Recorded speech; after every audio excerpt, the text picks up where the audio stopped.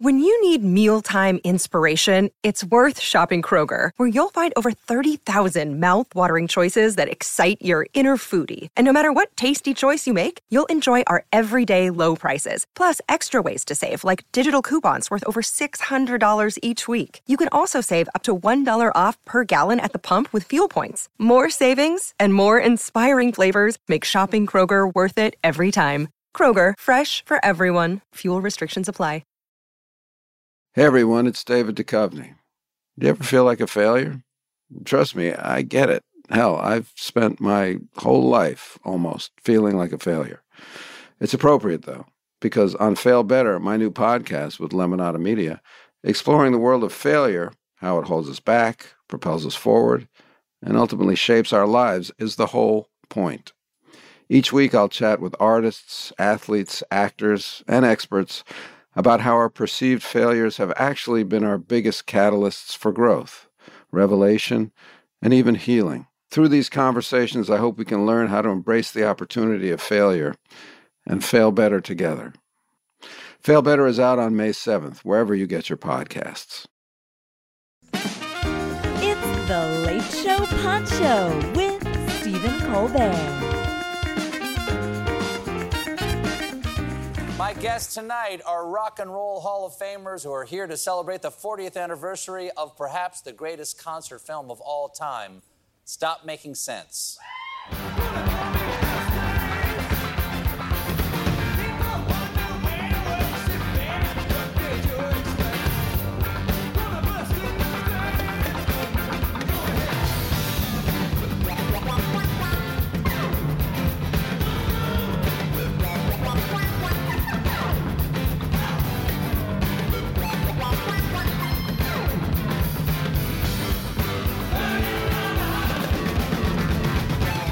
Please welcome to The Late Show, Talking Heads, David Byrne, Jerry Harrison, Chris Frantz, and Tina Weymouth.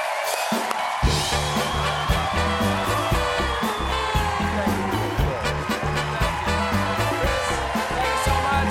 Right this way. Right this way. Hey, Jerry. Thanks so much. There you go. There you go. Hey, David. Thanks for being here.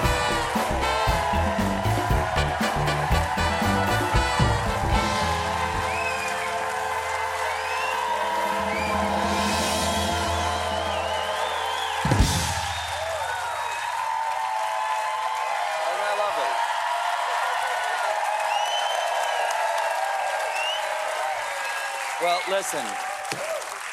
Thank you all for being here. I'll just get straight to it. I don't even know how to be cool about this because I want to ask you first off what it was like to hit as a band, because a lot of people work hard to find their sound, hoping that an audience is going to appreciate it. But you had this extraordinary explosion onto the scene in 1977. Your first album, Talking Heads 77. What an incredible year to come out. The Clash comes out that year. Elvis Costello, My Name Is True. Sex Pistols, Never Mind the Bollocks, Here's the Sex Pistols. Meatloaf, Bat Out of Hell. Cheap Trick, Foreigner, Peter Gabriel, and Talking Heads 77. What was it like to fire on the scene? And I'll just say one more thing, and I know you eventually will be allowed to talk, but in my sophomore year of college, that summer before sophomore year, Speaking in Tongues comes out. That spring, Stop Making Sense comes out. There was no other band for that entire year for me or any of my friends. So I am absolutely levitating talking to any of you right now. These people know this story.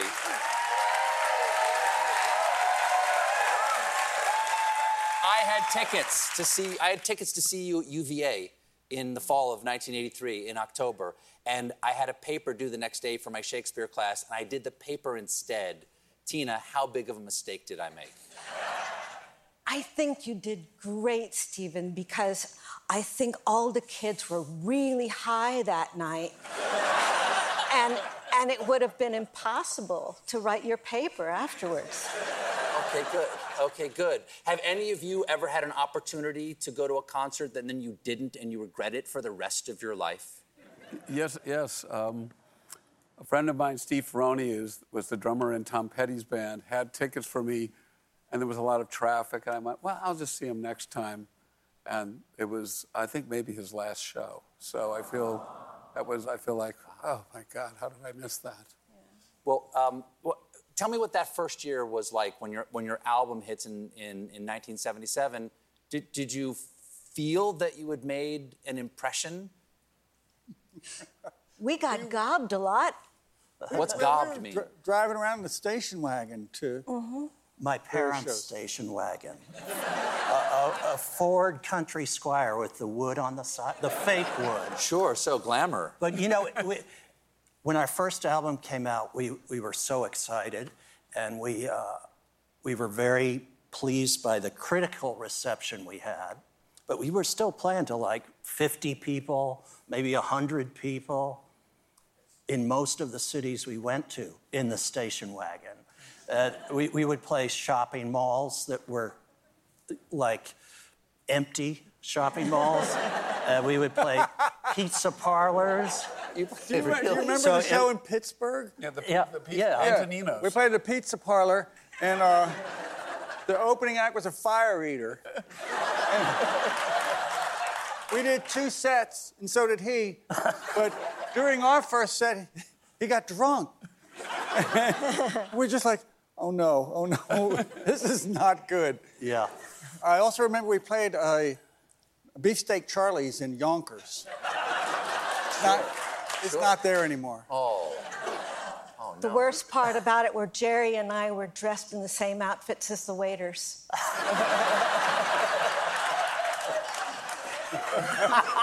Okay, so you guys, David and Chris and Tina, you guys are all students at Rhode Island School of Design, right? You're all RISD. Yep. How does the band come together? I mean, everybody, I assume, there has probably got a band. Like, they're art school students. Everybody's got a band. How did the three of you get together originally? Well, surprisingly, there weren't a whole lot of bands at RISD, which is why we formed one. I had this idea, we should form a band to entertain our friends. And I met David, and he was into that idea. And some other friends joined in, and we were a cover band. And the sole purpose was to entertain our friends, you know. And when did it develop beyond that? I started writing some songs for that band. Well, who were you doing? What covers were you doing? Well, we did a whole eclectic mix. We did Smokey Robinson and the Miracles. We did the early Who, like I Can't Explain. We did the Velvet Underground. We did Paul Revere and the Raiders. Are there recordings of those, you guys doing those covers? I wish. I heard that somebody has a recording that they made, but that person has not come forward. Stephen, I was not in that band. You were not? No. Everybody who wasn't in that band stood at another corner of the room because it was so loud. Really? It was just so painful. And you were an honest critic, and they appreciated that. Jerry, you were with the Modern Lovers. Yes. Was this like the She's Cracked, that part, or the? Exactly, She Cracked. Okay, yeah. Roadrunner. All right. So why did you want to be part of this? Well, the Modern Lovers had broken up, and I was sort of in this limbo. I was actually and just entering architecture school, having said, well, I don't think I'm going to be in a rock band. And then I met the Talking Heads, and they asked me to join. And they actually allowed me to finish the first semester because I said, my parents will kill me if I can't go back. So anyway, I joined in January of '77, but we did a number of shows, and they braved. I had this house that I had rebuilt in Ipswich, Massachusetts, and we rehearsed in kind of just after a blizzard in this freezing cabin to go down and play at the Rathskeller in Boston and down at Lupo's in Providence. And Tina, when did you join? If you weren't originally in the band, when did that change? Well, they really needed a bass player, and nobody would join them. They asked Debbie Harry to sing with them, And she said, I already have a band, but you can buy me a drink. So I just loved them. I just thought, oh God, these guys, they're so amazing and they're so creative. And we had a chemistry. It was very special. And so I braved it, even though it wasn't the right thing to do, probably. But I thought, I'll just get them going, you know? You guys, rock and roll band, were you, for lack of better words, were you partiers? Was it that rock and roll lifestyle? That would be yes.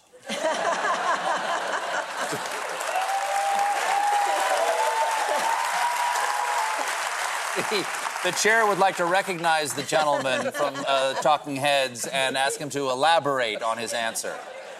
Oh, I probably shouldn't elaborate any further, but the thing was we were really good at what they call maintaining, so nobody knew. Or at least you didn't think anybody knew. That's the trick of maintaining. Somebody said, the drummer, he's always smiling. And our soundman said, that's because he's full of drugs. Unlike Joe over there, who is a fabulous Clean drummer. as a whistle. Clean as a whistle.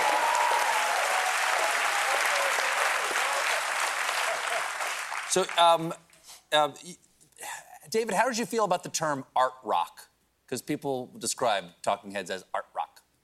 We kind of were, but I sort of realized that it was not meant as a compliment. What do you think it was implying? It implied that we were like snooty elites and who didn't really mean what we were doing. It was just an art project, you know. Mm-hmm. And then we're also called punk rockers, but we didn't feel like we liked a lot of those bands, but we didn't feel like we fit in with that genre either. Well, you guys were playing CBGBs. What was it like to get into that? Was that a hard thing to break into at CBGBs? Was it like, did you have to know somebody? We were very fortunate. We arrived in New York the autumn of '74, right around this time of year. And the first person I went to visit was another RISD alum, a painter named Jamie Dalglish. David had been camping out in his loft on Bond Street. And Jamie said to me, Chris, you know, I know you're interested in music. There's this bar across the street where something's going on. I can tell something's going on. It's called CBGB's. You should check it out.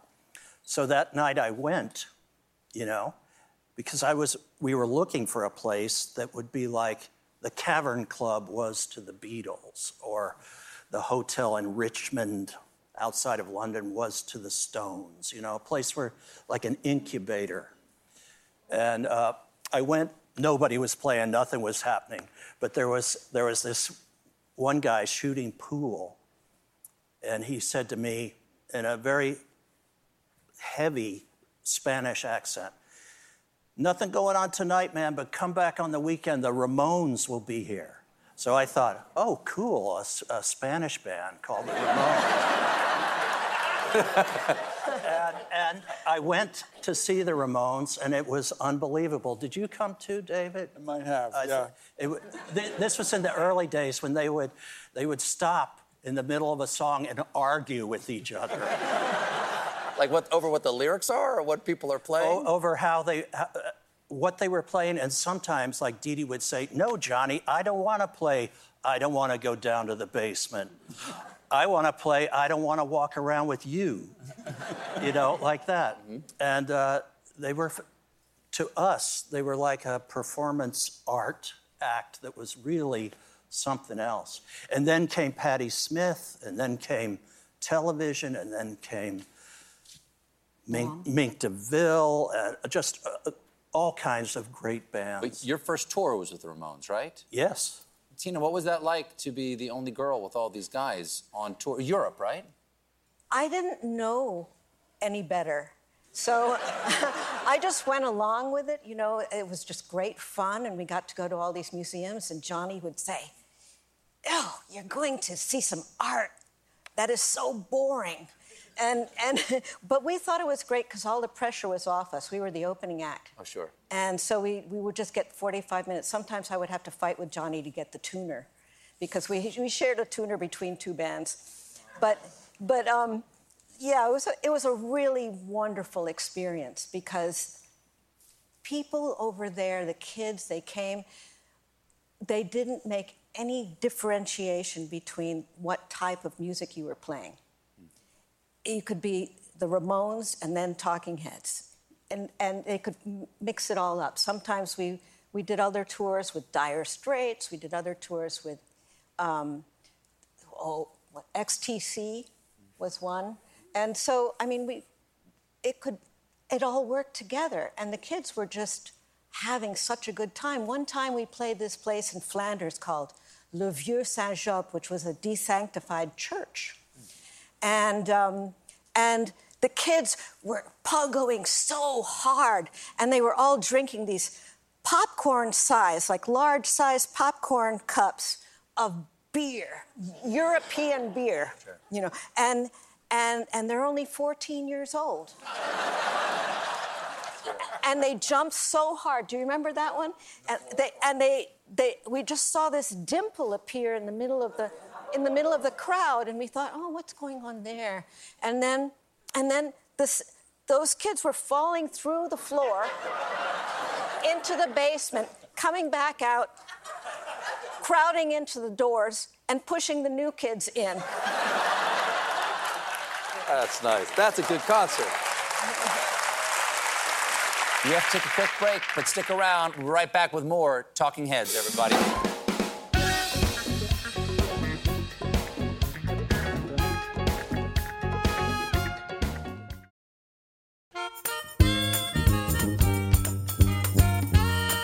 We're back with Talking Heads, Tina Weymouth, Chris Frantz, Jerry Harrison, and yo, David Byrne.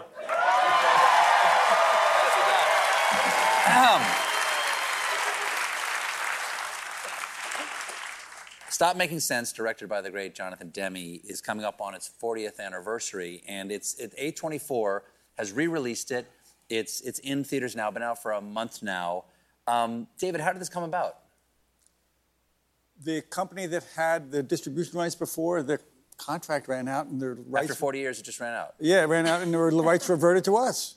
And did you guys get back together to watch it? Like, how did this come about where you're out here, you know, essentially promoting it?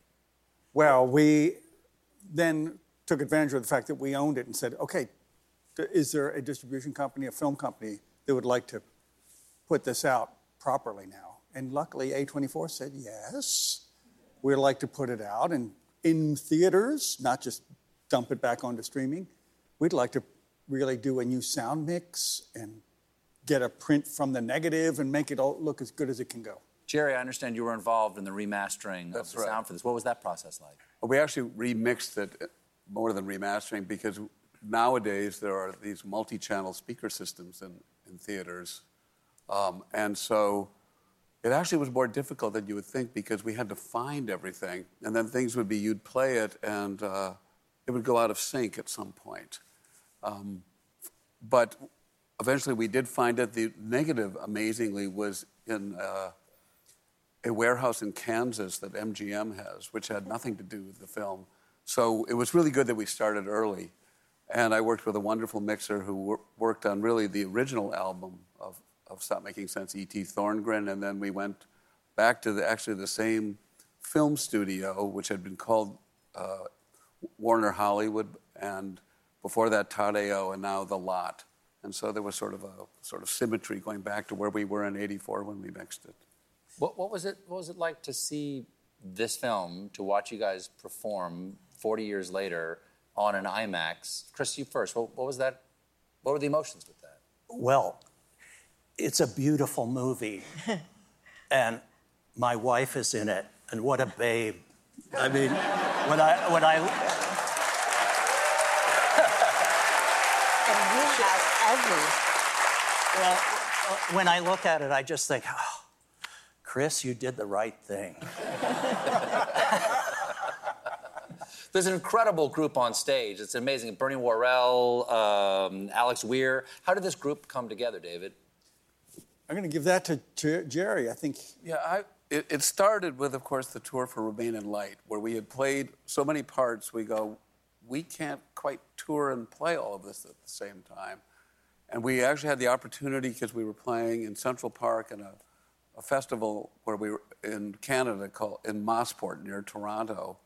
We go, let's do an experiment and let's try having a bigger band. And I had been kind of hanging around in New York, and I'd met Bernie, and I had produced Nona Hendryx, and I was hanging around with this guy, Busta Jones. And so one afternoon I said, I'll go out and hire some people. And Adrian, who had played on the album, I called him and called Busta and Dolette and Bernie, and they all go, sure, we'll do this. And we found Steve. I came back to the studio and went, we have the best band in the world. I can't believe this. And then Adrian went off to join King Crimson. We found Alex Weir, sort of through Quincy Jones, I think. And Yes. you know, and then we just kept doing it. And we weren't sure we were going to continue in, but once we were on stage with the whole band, we go like, this is too much fun, too funky. We got to keep doing this. Now, I understand. I just found this out recently, and I can't believe I didn't know this.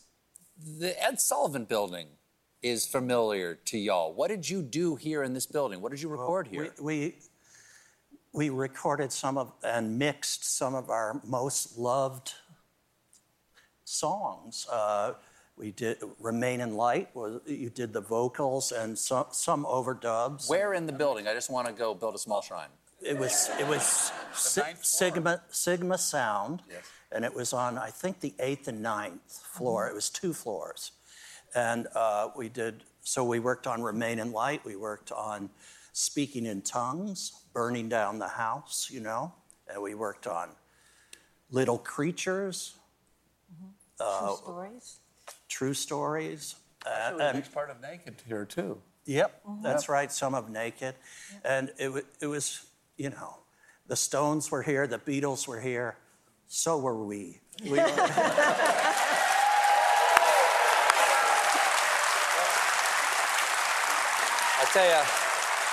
I'll tell you one quick story about sort of my devotion to Talking Heads. You guys are the most dominant band for me when I'm in college. I have the most time to listen to the most music.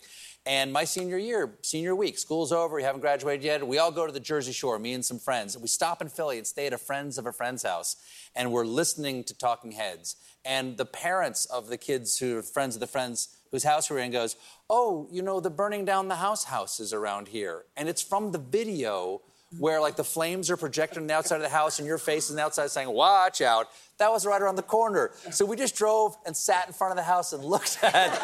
It was just like a Center Hall colonial house. But we were like, here we are. We're at the house. Yeah. Yeah. We got to take another little break here, but don't go nowhere. It's Talking Heads.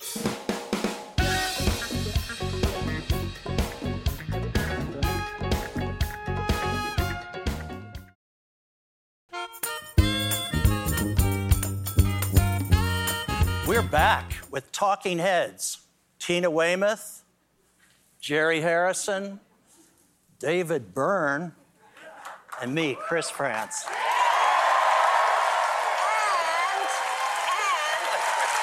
And Stephen Colbert. Thank you,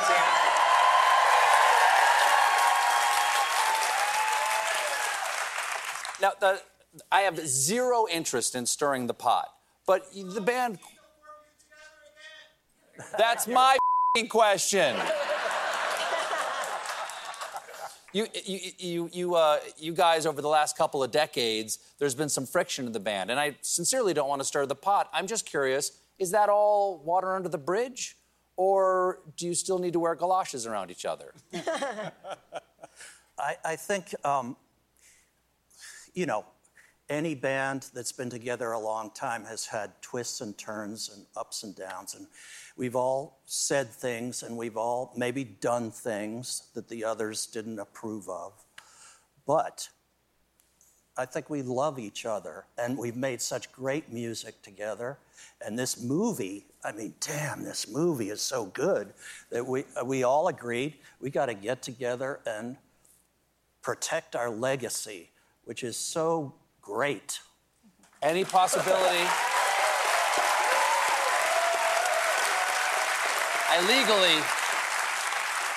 I legally have to ask if there's any possibility of protecting your legacy by playing together again. And I will point out that there are guitars and keyboards and drums right over there. You got to admit, it would be legendary right now if you got up there and played a song. It would be epic if you did that.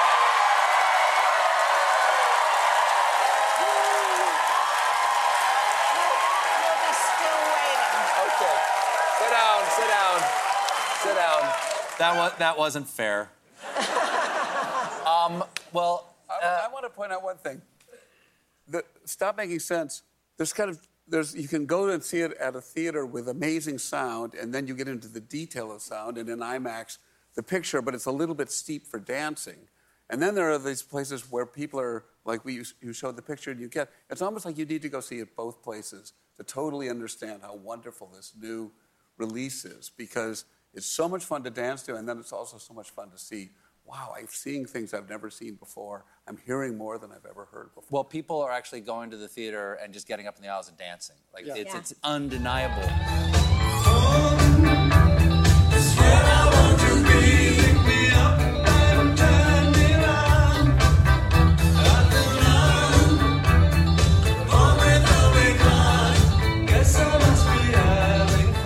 David, before we go, I just want to ask you one question, or this goes to anybody, but I'll start with you.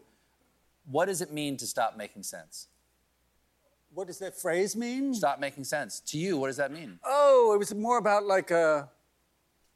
maybe talking to myself a little bit, saying, don't be so rational all the time. Maybe sometimes trust your instinct, trust your feelings, trust those kinds of things, and see what happens.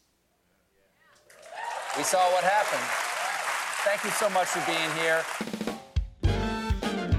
Thank you for listening to The Late Show Pod Show with Stephen Colbert.